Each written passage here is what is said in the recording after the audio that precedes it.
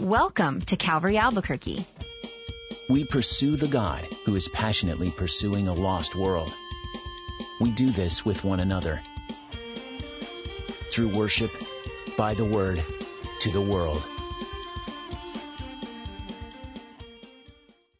Good evening, church. No, I am not Skip. That is obvious. However, for your sake, I am going to ask that you do not walk out and that you do not tune out. Because the truths that we're going to unpack from God's Word tonight are of consequence if they are believed, if they are followed through with, if they are heeded. And so I'll be spending the night with you. My name is Neil. I serve as one of the pastors here, and I'm sure as I see a lot of friendly faces around, many of you know me and I know you, and for those of you who don't, it's nice to get to know you in this context. Pastor Skip sends his greeting to you as he is on his way to the Ukraine for about a week and a half to do some ministry right alongside Franklin Graham. And so you want to be praying for him in the coming week and a half. I want to thank Ryan for praying with all of us as I was praying with you backstage as he closed for our time together tonight. For our time, as a beginning, I'm going to take you all the way to May 27th, 1943. That was the day when former world record holder in the mile for high schoolers, a former Olympian who ran for the United States in the 1936 Olympics, an Italian-American bombardier and officer in World War II by the name of Louis Zamperini was shot down along with his squad in the Pacific Ocean. Many of you are familiar with his story. And even recently, the last 2 years that he spent serving his country was cataloged for us in a movie titled Unbroken. Now, those of you who are familiar with the story, you know that what happened right after the plane crash is that there were only 3 survivors. And Zamperini was one of them. They had one life raft. And for 47 days, they were adrift at sea. Their raft was attacked by sharks. They had obviously very little to eat and little to drink, relying upon rainwater whenever it fell. During that time, they thought that perhaps a plane that was overhead was there to either recognize them and send help or there to rescue them, only to discover that it was a Japanese plane that ended up shooting at them and puncturing their raft with 48 bullet holes. Miraculously, none of them were hit. They did their best to patch that raft. So after being adrift for 47 days and 2,000 miles, they finally reach a place where they see land, only to be intercepted before they could reach that land by a Japanese patrol boat. And after that 47 days began 2 years as a prisoner of war for Zamperini. During that time, for whatever reason, he had a primary nemesis who happened to be the commanding officer of that Japanese prisoner of war camp. He was known by all the prisoners as the Bird, only because they couldn't call him what they really wanted to call him because of how brutal he was. He was the commanding officer. He was the commanding officer of correction. His name, Mutsuhiro Watanabe. That name would torment Zamperini for years. Fortunately, in 1945, the war ends. Japan surrenders. And later that year, Zamperini is able to be reunited with his family in Torrance, California. Now, because of his fame before the war, and because of what he endured during the war, he was immediately desired as a speaker, as someone that the rich and the famous wanted to spend time with. So he went from being a prisoner of war to thrust into the limelight. He said it was incredible. He loved it.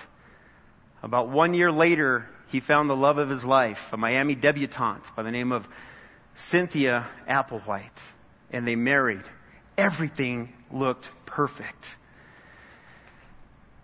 But little did she know that way back, even as he was a prisoner of war, he began to have nightmares.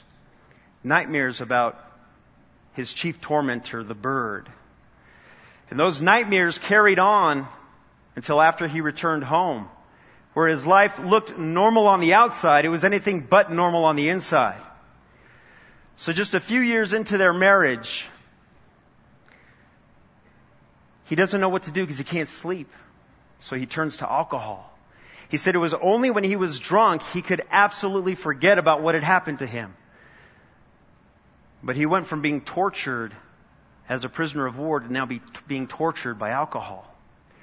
Obviously, that had a crushing effect upon his marriage, to the point that the two converged one evening where he was awakened by his wife as he was in bed on top of her, choking her. In his mind, he was having a dream that he was choking the bird, but it was actually his wife, and that was the last straw for her. She said, "Enough.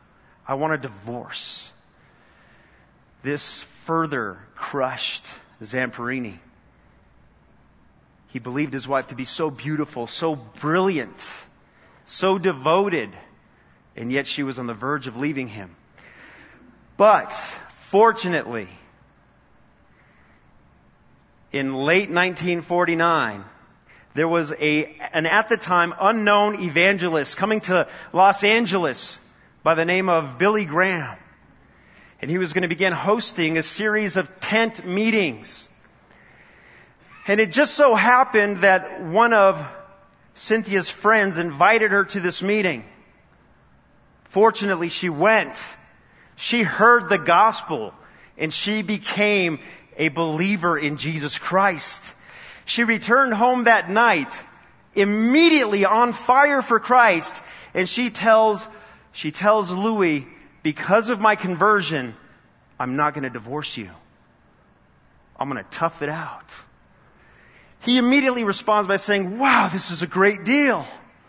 But he's torn, because not only was she, but also her friends were pestering him with the gospel. So she invited him to the next night's meeting, and he agreed to go. He knew this was his only chance. And as Billy Graham shared the message, Zamperini became very uncomfortable to the point of eventually just walking out on it. He left, but his wife didn't give up. Neither did her friends. She convinced him to return one more time. And he made a deal with her. He said, "I'll show up, but I'll tell you this much. If we get to that point where we have to start bowing our heads and praying, I'm out of there."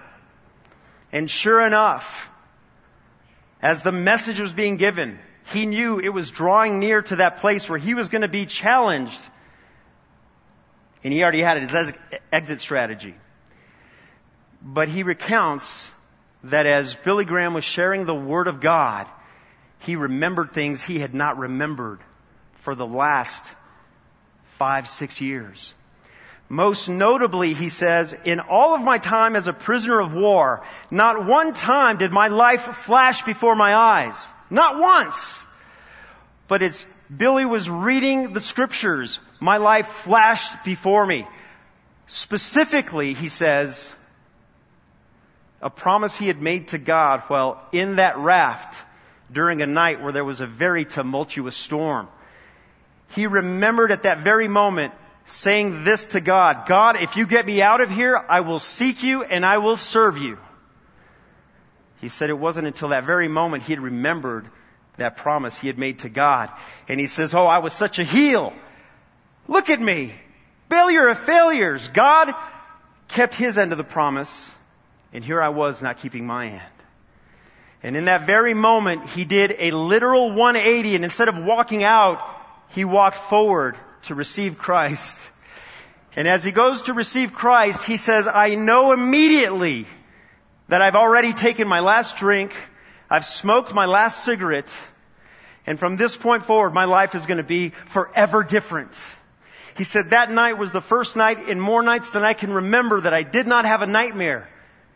And he goes on to say in his late 70s, as he recounts the story, since then he has not had one nightmare about the bird or about all the experience that produced the severe PTSD that he was experiencing prior to his conversion. An amazing story. And just a couple of things I want to point out there. That moment when he responded to the altar call, that call to repentance and salvation, he became broken. The movie that many of us saw just half a year ago leaves the best part out. He was unbroken as a POW, but God brought him to the place of being broken before Him. And in doing so, we come to a consideration of what we're talking about tonight, and that is this, my friends. God promises for every man, woman, and child that knows Him that we're able to live what is called a transcendently invincible life. Every single one of us that are His children have this available to us. You have it available to you. Some of you are living in it right now. Others haven't gotten there yet. It is our hope and prayer that tonight there's going to be some quantum leaps in your relationship with Christ, your experience as God's child. And yet, I'm aware that perhaps even in our gathering here, there might even be one or two of you that don't yet know Christ. You've, as Pastor Skip so often says, you've come to church, but you've not yet come to Christ. If that is you, you need to hear this message. That what's available to us is the opportunity to be what Paul the Apostle called not just a conqueror, but more than a conqueror. You see, Zamperini was able to exit the war of World War II, having overcome. He conquered. Christ made him even more than a conqueror. You see, his torture in a POW camp ended when the war ended. But that man, the bird, he was already in his head. He was in that man's soul. And years later, he was still effectually controlling this man, tormenting him. Who is your bird? Who is your Mutsuhiro Watanabe? What is your tormentor? Or again, for some of you, who is your tormentor? So I love the story of Louis Zamperini primarily because of everything that happened after that movie ends. He ends up displaying, for so many years later, this transcendently invincible life. In 2014, he didn't die, he moved. You see, physically he expired, but all he did was graduate. Invincible, my friend. Truly invincible. The Apostle Paul, the man whose life we're going to take a closer look at tonight, he was one of the first to model this transcendently invincible life that God's people have available to them. As we consider Paul's life, a very strong case can be made that his life contained even more suffering than Zamperini. And it's going to be through his example out of our passage. If you have your Bible, do you want to turn there? 2 Corinthians chapter 4, verses 16 through 18. 2 Corinthians chapter 4, verses 16 through 18. There we're going to see that through Paul, God reveals three principles for living a transcendently invincible life.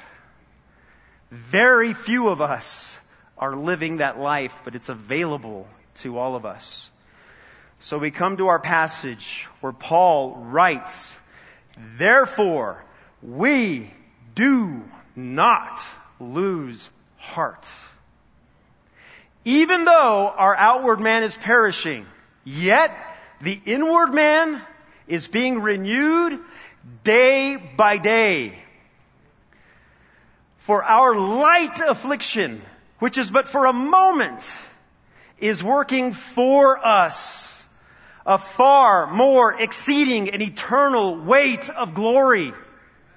While while we do not look at those things which are seen, but rather we look at those things which are not seen. For those things which are seen are temporary, but those things which are not seen are eternal. Principle number 1. We do not quit because we do not die. As believers, we are immortal. Immortal. If you're at the passage, I want you to go just a couple of verses before that to verse 14 and just the first part of it. Paul writes, knowing that he who raised up the Lord Jesus will also raise us up with Jesus. When you physically expire, that is not your end. You live on. Therefore, because of that, we do not lose heart. What does it mean to lose heart? It means to grow weary. More explicitly, it means to wimp out, to be a quitter. It means to be a coward. And Paul is saying, look, if you're going to understand this, if it's going to actually change your life, you got to know right now that this is not for quitters. It's not for cowards. It's not for wimps. We don't lose heart. Charles Spurgeon wrote, the saints, us that know Christ, we that know Him, prove our conversion by our perseverance. Now that is not to say that we have to grow up into a greater maturity over a period of time. We're going to stumble. We're going to trip up every now and then. But what's trending in our lives is not wimping out, not being a coward. That's what he's getting at. You see, Paul was a man who believed in one of Jesus' declarations. The one I'm going to refer to was given to Martha, one of his close friends. There's going to be a number of times that we're going to look at various scriptures tonight. I'm going to simply ask, for the sake of time, that you only turn to the scripture and read along with me when I ask you to do so. Otherwise, I'm going to be reading it. By the time you're there, I'm already moving on. But listen to this declaration Jesus gave to Martha in John 11, verses 25 and 26. He says, I am the resurrection and the life. He who believes in me, though he may die, he shall yet live. And whoever lives and believes in me shall never die. And then he drops a bomb on her. Do you believe this? Because if you don't, it's of no consequence to you. However, for Paul, this truth was very impactful. It meant something to this man. It was consequential to him. So although we physically expire, the real us simply moves on from this side of heaven to the other side of heaven. This is exactly where our invincibility comes from. Satan, ultimately, he cannot touch us. Whatever adversary you have, whatever circumstance you dread, cannot ultimately touch us. It cannot touch you. We are invincible. Let's go now to the second part of verse 16. He goes on to make another bold statement. You know what's great about this passage? It is not complicated. It's pretty straight up, straightforward, very practical, but very consequential. He says, even though our outward man is perishing, yet the inward man is being renewed day by day. He says, even though, and this is what he means by that, it's a given. It's a fact. It's not even debatable. Since our outward man is perishing, we have to accept that. Paul was a great man in that he was brutally honest. How many of you just like it when somebody needs to tell you something and you just kind of want to say, could you just give it to me straight? Just give it to me. Stop all the flowers. Just let me know what I need to hear. The Holy Spirit through Paul was exactly like that. He gave it to us straight. This outward man simply refers to our physical bodies, our hardware. It's dying. But the inward man, that refers to us, Those of us, we who are God's children, it refers to that part of us that God has made new. It refers to that part of us that Paul also to the Corinthian church said is our new creation, our newly created nature. That invisible part of us, that regenerated spirit, that born again soul, that part of you, which incidentally is actually the real you, it's getting renewed every single day by the Lord, even while your physical body is dying. From the moment we are born into this world, we enter into a process of dying. That's a sobering perspective.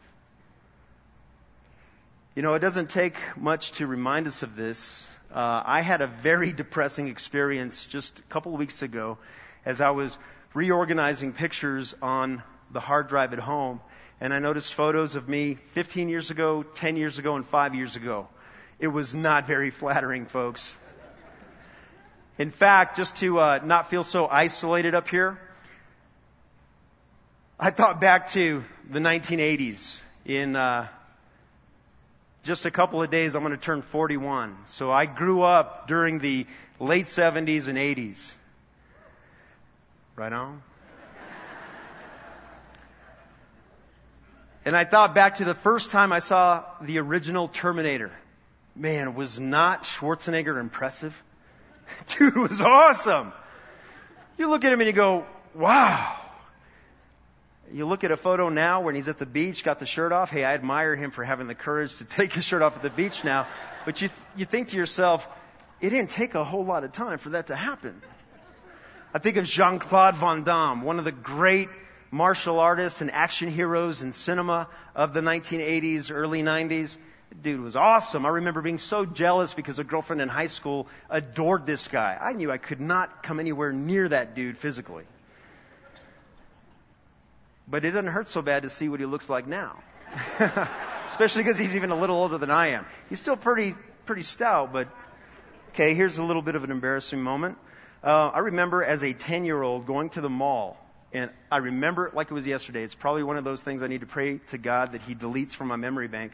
But I remember as a young 10-year-old going to the mall, looking at a Sam Goody music store, and seeing a huge display in the window of Madonna's Like a Virgin album cover.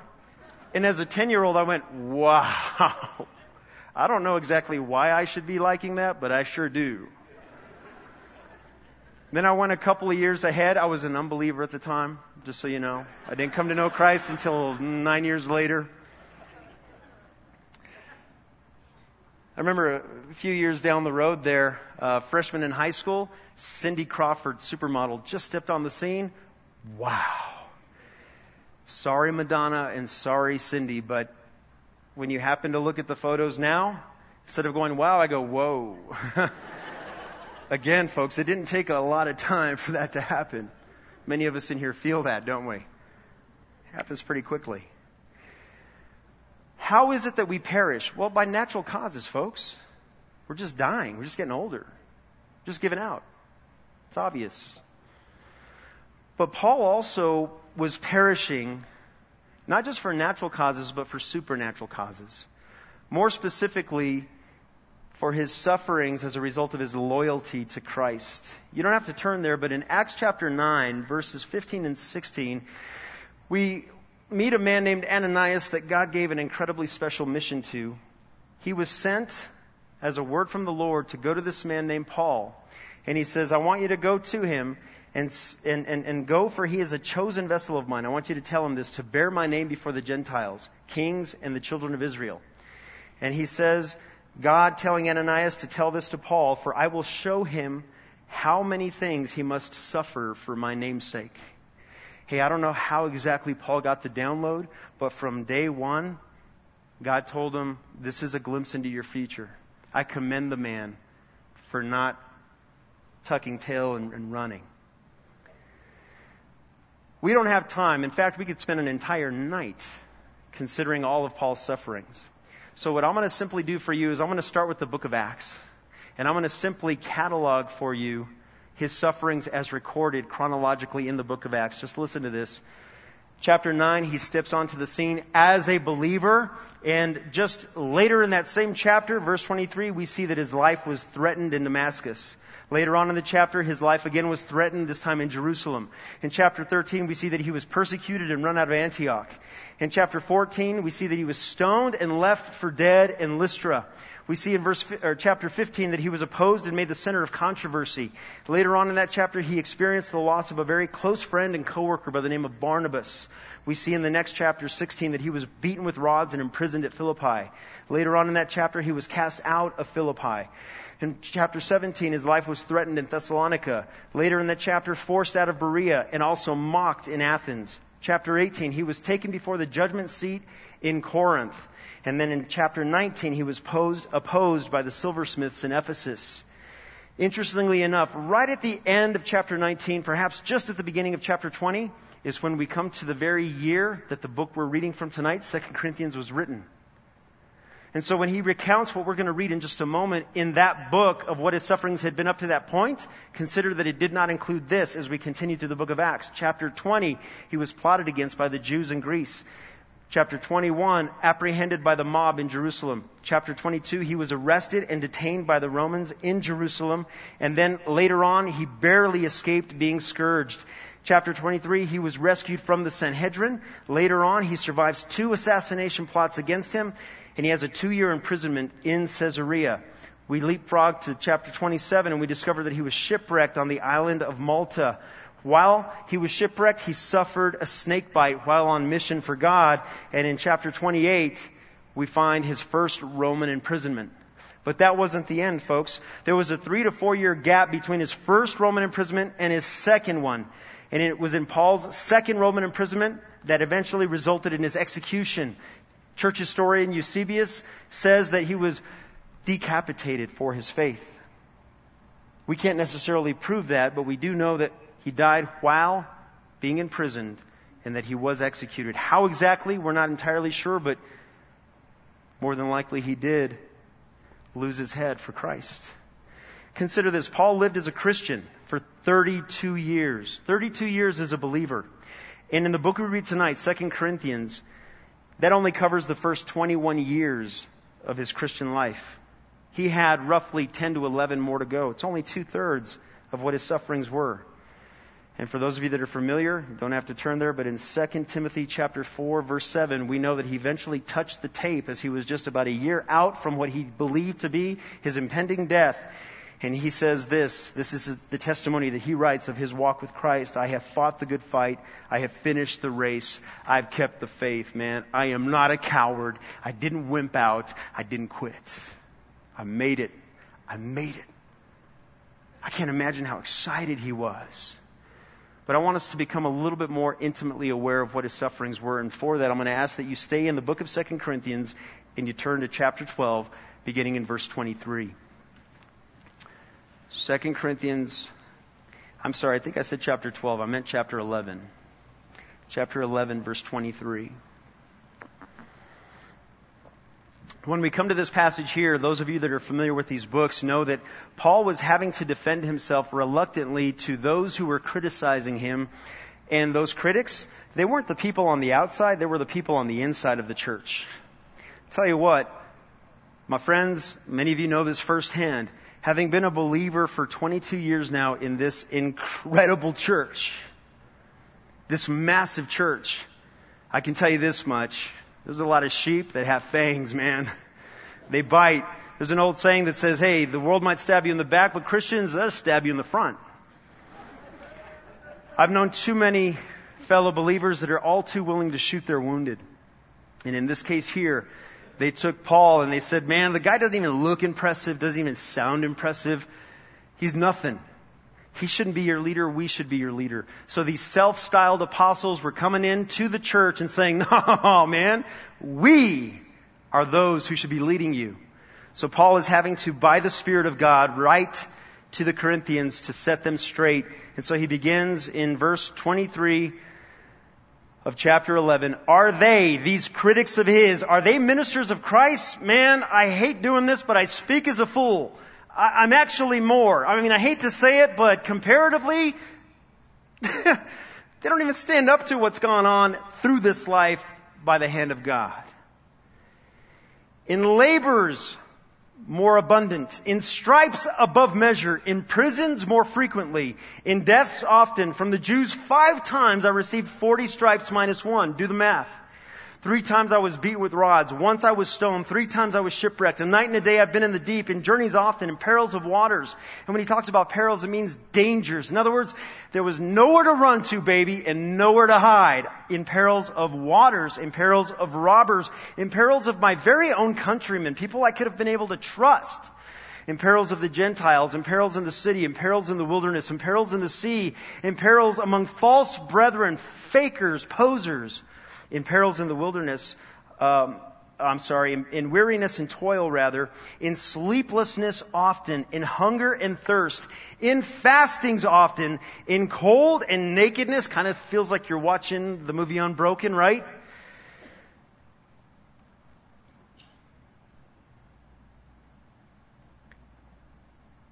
Besides the other things, what comes upon me daily. All that stuff he just mentioned was stuff that affected him on the outside, caused deep pain. But then he mentions something else, and I'm grateful he does. My deep concern for all the churches. This man, hey, a lot of you have this experience. It's just the way it goes down. You find that after a period of time, you're more close, you're more intimate, you're more trusting in your brothers and sisters in Jesus Christ than you're able to even be with your own blood family that doesn't themselves yet know Christ.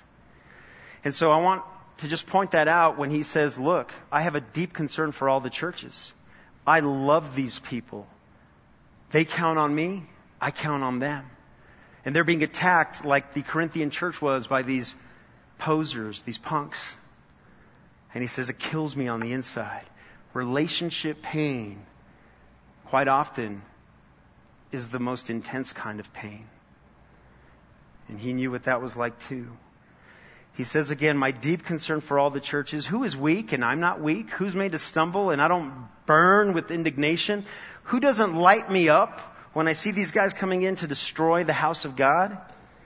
If I must boast, man, reluctantly I'll boast, but I'll boast in the things which concern my infirmity. The God and Father of our Lord Jesus Christ, who's blessed forever, He knows that I'm being straight up. I'm not lying. I'm telling the truth. The man was perishing. He knew it. He accepted it. Have you? Have you? Now, friend, God calls us to be good stewards of our body, but God never calls us to be worshipers of our body. Friend, I've experienced them temptations myself. As you can see, I haven't given in to them. Where all of a sudden you have to style your entire life dietetically, exercise-wise, to either look a certain way, maybe to experience certain kind of pleasure, or to be worshipped in some funky way. Or perhaps there's a good intention behind it.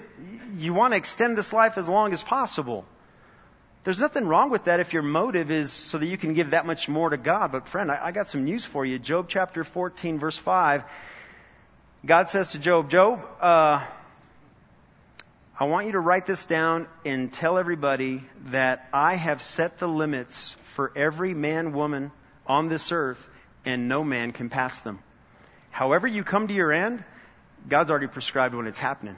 Whether it's seemingly natural or supernatural, accidental or intentional, God knows when it's going to happen. You cannot extend the length of your life, no matter what you do. Accept it, move on, and you're going to be closer to living a transcendently invincible life. Which brings us to the second half of verse 16. He says, though our outward man is perishing, yet the inward man is being renewed day by day. How do we do that? Well, hey folks, you're partaking of how we do that in part. We've worshiped tonight with music. We have fellowshiped with one another, conversation, patting each other on the back, if need be, even saying, hey man, you got to step it up next time. That wasn't good. The way you checked out that chick when she walked in the church, that ain't right. Prayer. Many of you prayed today. Hopefully all of you prayed today. You're learning the Scriptures. All those are ways in which we grow in our faith. I'll tell you what, though.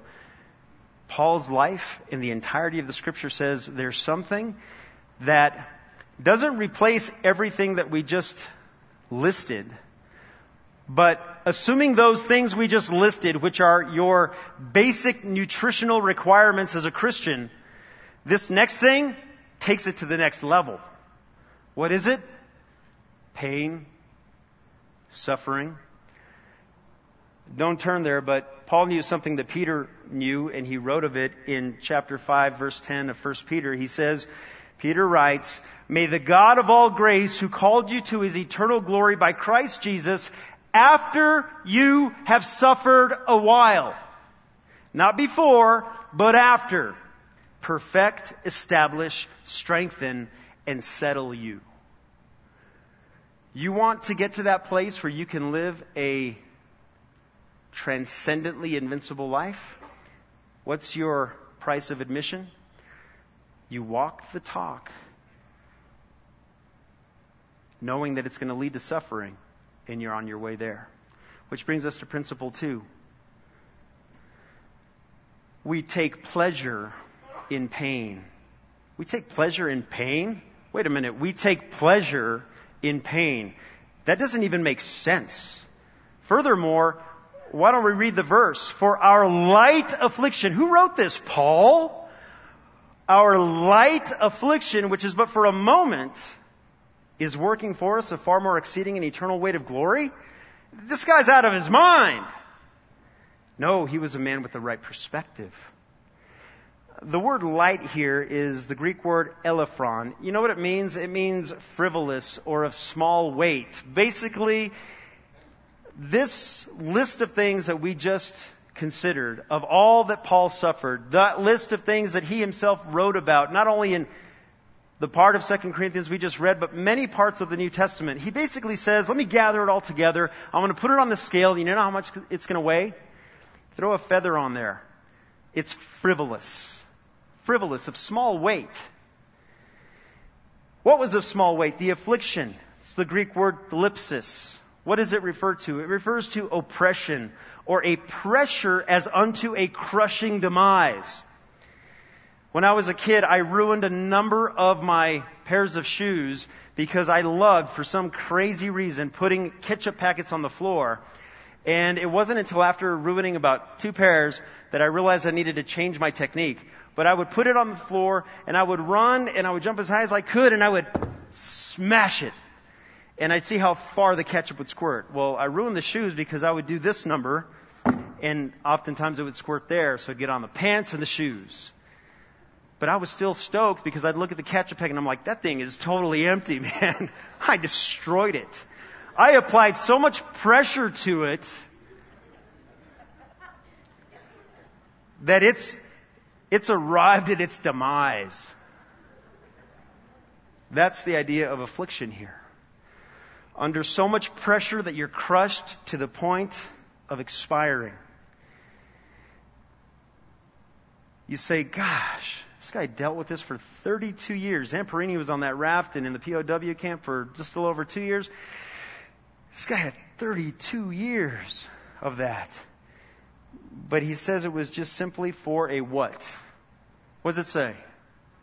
A moment. Literally a brief time. How could he say this? It's a matter of perspective. He says this frivolous oppression lasted an amount of time that was comparatively nothing. Compared to what? Compared to what it was being used of God for. He goes on to say in that verse, is working, I want you to say that word out loud with me, for me. Is working, what is it?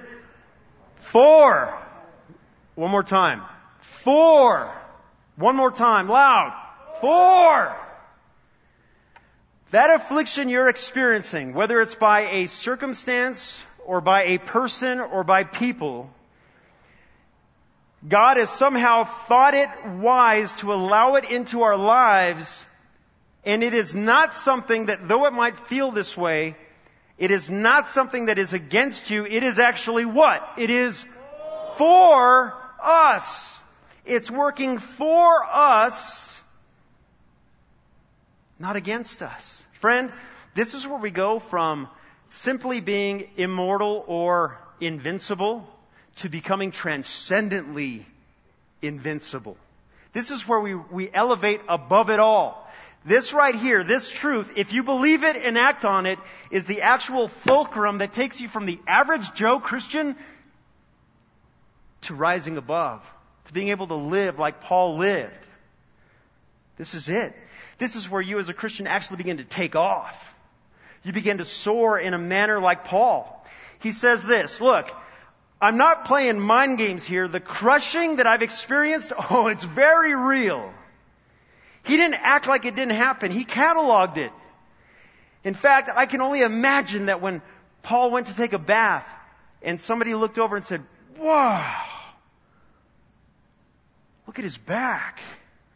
Look at his legs. That dude is messed up. Somebody did a number on that guy. He bore the marks of his sufferings for Christ. But though he said the crushing is real, comparatively it's petty, it's unimportant. And here, my friend, is if you believe it and act on it, this is the game changer. This is it.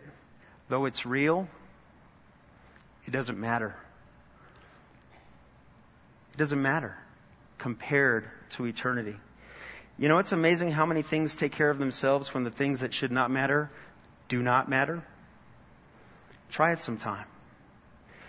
You see, Paul is beginning to discover that not every hardship is to be escaped or a problem to be solved, but rather it's something that he's going to benefit by if he trusts Christ in it and through it.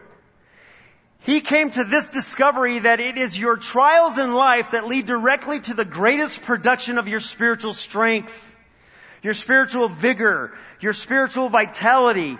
Paul discovered that there was a correlation between God redeeming all of his natural sufferings, just his body breaking down, and him saying, God, I just receive it as from you. I'm not going to fake it like I can actually live forever. I'm going to just cut my losses. I know I'm getting older. I know I'm dying, but I'm going to walk in those natural sufferings with you. Better yet, those that are supernatural, those ways in which I'm suffering for your name's sake, I'm going to welcome them because I'm privileged to suffer on your behalf. And I've discovered that every time I experience it, I become a better man for your purposes, God. Therefore, his mind goes even crazier,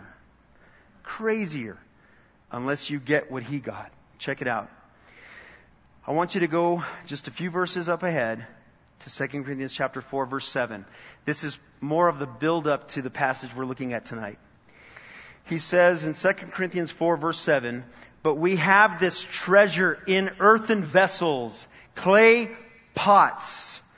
Why? Why did God not choose some other extraordinary, splendid way to do his work? He chose us, these breaking down, perishing clay pots.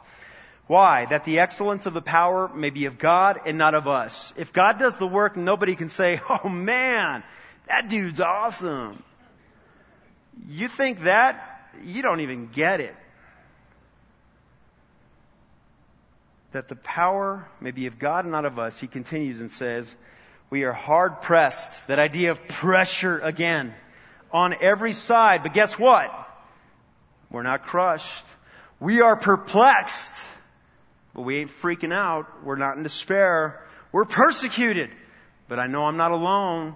I am not forsaken. We're struck down but not destroyed. And check this out. Listen to this. Always carrying about in the body the dying of the Lord Jesus. Why? Because there's a correlation that when you do that, the life of Jesus may also be manifested in our body. For we who live are always delivered to death for Jesus' sake. What does that look like? I haven't been taken to the stake to burn for Jesus yet. No. But what about maybe yesterday when your wife didn't respect you as much as you think she should? And instead of loving her anyway, instead of taking that slight as something that God can use to make you a better man for God's purposes, you took it out on that woman either with hot indignation or with Cold War tactics. Don't let that happen. You didn't die. You didn't die. But if you had, you would have noticed that God would have made you a better man for having endured that light affliction to make you a better man for God's purposes. For we who live are always being delivered to death for Jesus' sake, that the life of Jesus may also be manifested in our mortal flesh. So then, this is how it goes down. Death is working in us, life in you. When I die for Christ's sake, God walks through my life and into yours, and you're a better person for it. You're a better Christian for it. I want you to go to the 12th chapter of 2 Corinthians with me. Many of you are familiar with this passage. We come to this place where there's a thorn in the flesh being experienced by Paul. And many commentators believe that this was a physical infirmity because Paul does write of those things that he had physically that were a bother to him, a tormentor of him. But there's an equal amount of very solid commenters who say that this was actually referring to a person or a group of people that were problem people in the church. That doesn't happen here, right? Problem people in the church? No.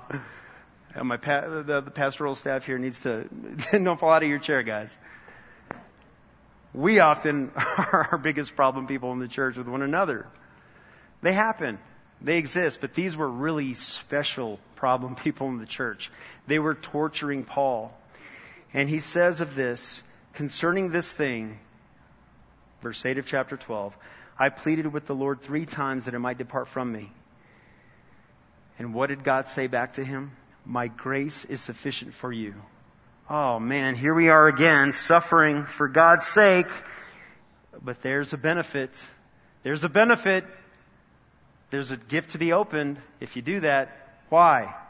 Because God tells him, my strength is made perfect in weakness. So he goes on to say, therefore, most gladly, I will rather boast in my infirmities, that the power of Christ may rest upon me. You still tracking with me? Therefore, I, Paul says, take pleasure in infirmities, in reproaches, in needs, in persecutions, in distresses. All for Christ's sake, for when I am weak, then, my friend, I am strong. I don't want you to turn there, but in the first chapter of the same book, he recounts to the Corinthian church some trouble that they had experienced. He says, look, we don't want you to be ignorant of it. We want to give you a heads up that this is really what happened. He says, this trouble came to us when we were in Asia, and he describes it this way. We were burdened beyond measure, above strength, so that we despaired even of life. Yes, we had the sentence of death in ourselves. We thought this was it, man. This is it. We're done. But there was a benefit for God allowing them to get to that purpose, for suffering for His sake. And here was the benefit. So that we should not trust in ourselves, but in God who raises the dead. I'm going to recount just some other ways in which we can look at Paul's life and his sufferings. As we've already looked at, he accepted the ways he was perishing as a human, but he knew God was redeeming those natural ways. He also was aware and very forthcoming with how many of his sufferings came as a result of his obedience to Christ. For he knew what he wrote to Timothy years later when he said, all who desire to live godly in Christ Jesus will suffer persecution. And a lot of that persecution was at the hands of people he knew, people that he thought he should have trusted. There were those who wanted to destroy him, just like there are those that you feel are in your life that seem to only wake up in the morning just to make your life more miserable. But what they didn't know that Paul knew was that with every blow to his spirit or his body, he became stronger. You see, Paul's adversaries would have accomplished more toward their goal if they would have simply left him alone. But Paul knew something different. He knew that when I'm ground to powder, I'm solid as a rock. He understood that correlation. This is where Paul experienced his transcendent invincibility. You see, all our affliction for Christ will serve to strengthen us. And if it gets even so bad that it results in our death, that's the ultimate win-win, folks. You are unstoppable if you're an obedient follower of Christ. You are invincible if you take God at His word and live for Him daily, keeping your code of conduct as a Christian man or Christian woman, knowing that whatever's going to come to you, whatever slight, whatever disrespect, whatever rejection, whatever torture, whatever torment, whatever opportunity passes you by, however you get overlooked, however you've been violated, however you've been betrayed in Christ, allowing Christ to be the one to take you through it, He promises, I can take you above it. You, my friend, in Christ are invincible. In Romans chapter 8, I'm going to ask that you turn there. Beginning in verse 18, we're going to read some more of what Paul said about this relational and physical pain he experienced. And it's important because it gives us opportunity to have it really emblazoned in our heart and mind. He writes to the Roman church, beginning in verse 18, and then we're going to bounce to a couple other verses later on in that same chapter. I consider that the sufferings of this present time are not worthy to be compared with the glory which shall be revealed in us. It's going to get better, folks. Verse 28, a very familiar and favorite verse for many of us. And we know that all things, even the persecutions, work together for good to those who love God, to those who are called according to His purposes. Verse 31, he goes on to say, what shall we say then to these things? If God is for us, there ain't nobody that can be against us. Verse 35, who shall separate us from the love of God? Is it that family member that just tears you down every time you're with them? Whether it's aggressively or passive aggressively. Is it your boss that just breaks you down every day you show up to work? Is it your spouse that belittles you at every turn? Is it your child that has rejected you? Who is it? No matter who it is, none of them and nothing can separate you, as he goes on to say, verse 35, from the love of God that is in Christ Jesus. So shall tribulation or distress or persecution or famine or nakedness or peril or sword, as it is written, for your sake, Lord, we are killed all day long. We are counted as sheep for the slaughter. Check it out. Yet, in all these things, we are more than conquerors in Christ. Amazing. We don't have time to turn there, but shortly after the writing of this book, just a few years later, in the book of Acts, we see him writing these words, referring to more tribulation. He says of them, none of these things move me, nor do I count my life dear to myself. Why? So that I may finish my race with joy and the ministry which I received from the Lord Jesus to testify to the gospel of the grace of God. Friend, here it is. It's not that the pain is not real and deeply felt. It's not that the torture is not real and deeply felt. It's not that the heartache is not real and deeply felt. It's not that the disappointment is not real and deeply felt.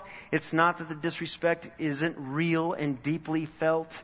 It's not that the rejection is not real and deeply felt. It's not that the betrayal is real and deeply felt. It's not that the violation is not real and deeply felt. It's that when compared to our nature, that we are immortal, none of it is going to result in our end or our demise. Comparatively to what we have waiting for us, it doesn't matter. It doesn't matter. And let's close with this. Principle number 3. We focus on seeing the invisible. Again, humanly, that doesn't even make sense. That first word in verse 18 is the word while. Those first 2 verses contain truths that are only real for us while what he says in verse 18 is occurring. What is it? We do not look at those things which are seen, but at those things which are unseen, not seen. For those things which are seen are temporary, but the things which are not seen are eternal. Why is this so important? Because it is the stuff that we see that trips us up. Everything we see has a beginning and an end. Everything. And that's where we get snagged, tripped up. You know, Paul was a man who, at the end of his life, many of his critics said, what a waste. You see, before he became a believer, he was one of the most intelligent men in the Jewish community, a preeminent leader in the Jewish religious community. He was the one who was giving final word early in the book of Acts that Stephen, the martyr, would be killed. We read throughout the beginning part of the book of Acts that he was very zealous in persecuting the church, breathing threats constantly against the church. Then he gets saved and everything turns around. This guy becomes a kind of a weirdo to the world. A nothing. In fact, don't turn there, but I want to read to you what he described, what these people were saying of him. He says in 1 Corinthians chapter 4, verse 9, "For I think that God has displayed us, the apostles, last as men condemned to death. For we have been made a spectacle to the world, both to angels and to men. We to them are fools for Christ's sake." But he says to his critics, but you guys, you're the wise ones. He says, we are weak, but you guys, you tell everybody you're the strong ones. You're distinguished, we are dishonored. To this present hour we both hunger and thirst, and we are poorly clothed and beaten and homeless. We labor working with our own hands, man. No handouts here. Being reviled, we bless. Being persecuted, we endure. Transcendently invincible. Being defamed, we entreat. We've been made as the filth of the world, and to the world we're the offscourging of all things. Wow.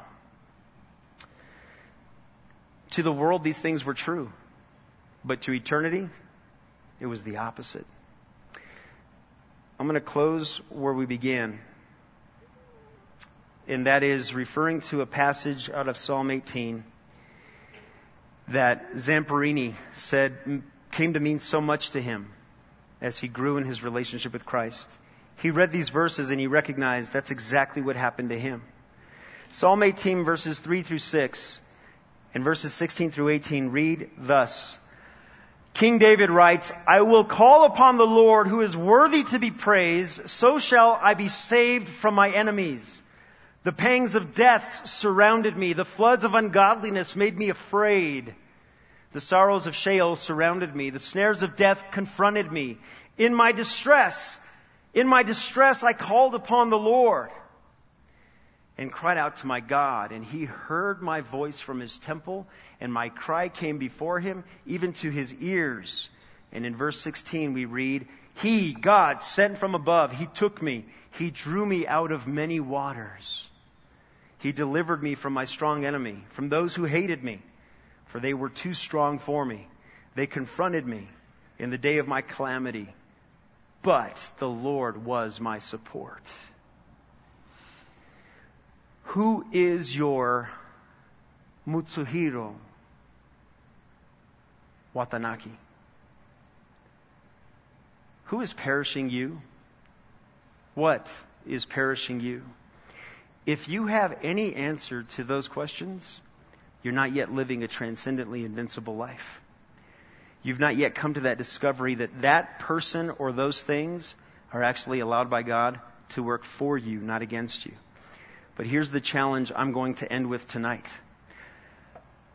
Paul, at the end of his life, when he touched the tape, as I read earlier in 2 Timothy chapter 4, verse 7, he was able to do so because he was faithful and obedient. He took God at his word, and God proved to be true. Where he says, "I have fought the good fight, I have finished the race, I have kept the faith." I quoted Spurgeon earlier that said the saints prove their conversion by their perseverance. And he goes on to say, and that perseverance comes from a continual supply of divine grace to their souls. So here's how we're going to end tonight. I could not have given you this message any sooner than the last 10 days. God had to take me into his proverbial gymnasium, his weight room, and break me down. I had to have my own experiences just over the last week and a half where I had to come to terms with, do I believe this myself? And I'll tell you, there was some pain involved. There were some accounts that had to be settled. I was a busted man. And my hope and prayer is that for the sake of the cause of Christ, if that be any of you, I'm going to call you to come down right here, right now to the front. Just as I had to do before the Lord this last week, you're going to make a declaration that you're done living a second-rate, lame Christian life. And tonight, you're going to begin to live a transcendently invincible life because you're going to take God's formula and Paul's example to heart. You're going to follow it. So I'm going to close in prayer. As I do, I want you to come right here if you need to join me in coming to terms with now's the time. No turning back, no more cowardice, no more quitting, no more wimping out. As I pray, you come forward. Heavenly Father, thank you for bringing us to this place where we can look at the example of Paul. Thank you, Lord, for bringing us to this place where we can come to terms with the fact that, hey, if I have to admit that I've been living like a coward, if there are parts of my life where I have been wimping out, I am done with that, God. I don't want to live that way anymore. And so, God, for those men and women that are coming forward, for whom tonight is that moment in time where they're coming to terms with taking you seriously. And maybe for each and every one of us here and those that are coming forward, this is one of those situations where you, God, are going to redeem that tormentor in our lives, that person or that situation that is causing us to perish, not only outwardly but inwardly.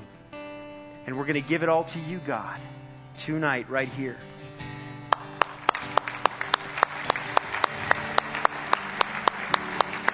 Before I lead us all in prayer, for those that have boldly joined me to say, enough is enough. Enough is enough. I'm going to start living like God redeemed me to live. As our heads are bowed and eyes are closed, I do not want to pass up the opportunity that perhaps there is a man or woman here tonight who, if they had time to share their story, it would mirror Zamperini. It could look like Paul in some ways. And they are broken. And you know who you are. And you need God's healing touch. You need Him to draw you out of tempestuous water and bring you into His loving arms in this welcoming fold. If any of you need to come to terms, admitting what God already knows, that you are imperfect, you're a sinner, He knows it. He wants you to know it. And if you come to that confession and acceptance, and you say, tonight's the night where I'm going to take you at your word, God, and I'm going to live for you. If that's you, as the worship team, as this band sings through their first chorus, I want you to get up out of your chair and join these bold men and women right up here. And we're going to lead you in a prayer to commit your life to Christ. Band, go for it. And while they're singing, you come forward. You make me brave. You make me brave. You call me out beyond the shore into the waves. You make me brave. You make me brave. No fear can hinder now the promises you made. You make me brave. You make me brave. God will honor your boldness. Right on. Shore into the waves. He died and rose again so that you can live forever. You make me brave. Good job, young woman. Good job, young man. Now the promises you made. Yes, sir. Yes, ma'am.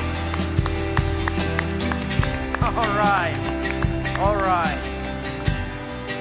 Let's continue in prayer. Lord, thank you for loving us enough to get our attention. Thank you for not letting us wimp out. Lord, if there's any part of us that before tonight was teetering, of going the wrong direction, we're going to trust that tonight you got some attention. And so, Lord, as we are all gathered up here, many of whom are making a recommitment to living for you by trusting in what you've promised, And by declaring that today they're going to take you at your word, we ask, God, that you would so empower them as we in a moment pray for them, as I pray for myself with them at the same time. As we're praying, for those of you that did come forward to receive Christ, this is a beautiful, beautiful moment. And for you, I want to ask that you would be so bold as to verbalize this coming to terms with Christ and allowing Him to adopt you as His child out loud. You're going to have a whole lot of help. I can trust that. I can promise you that.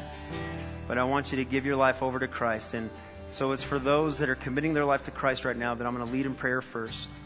And if that is you, my friend, there is no trust to be placed in the prayer. It is not a formula. The power resides solely in the very one who is hearing your prayer, who very literally died to hear you say these words this very moment. And so if that be you, I want you to repeat these words to Him out loud. Lord Jesus Christ, I thank you for dying on the cross for my sins. I ask you to forgive me of my sins. I ask you to make me clean and to make me your child. Please enable me to follow you, to trust you, and to grow in you as your child. In Jesus' name, amen. Don't go away just yet. Don't go away just yet. I'm going to lead us in prayer for every one of us here who are saying tonight's the night. No more wimping out, no more quitting. Lord, here we are. We're here before you. You know our stories, God. You know the visible and invisible scars we carry. You know the wounds that we bear. You know where we need healing on the outside and healing on the inside. And we ask, God, that you'd be so merciful and gracious as to infuse us with your power. In one sense, God, we're just saying, give us another chance, Lord. Give us another chance to walk with you and to live the vibrant life that you died for us to live, that you rose again for us to obtain, so that we can truly experience what Paul experienced, and that is a transcendently invincible existence. For that, God, please honor these men and women that have come forward and grant them that gift from this moment forward. We ask this very confidently and powerfully in the name of our great Redeemer, our great Rescuer, our great salvation, Jesus Christ. And everyone that agreed with a shout said, yeah, baby. What binds us together is devotion to worshiping our Heavenly Father, dedication to studying His Word, and determination to proclaim our eternal hope in Jesus Christ. For more teachings from Calvary Albuquerque and Skip Heitzig, visit calvaryabq.org.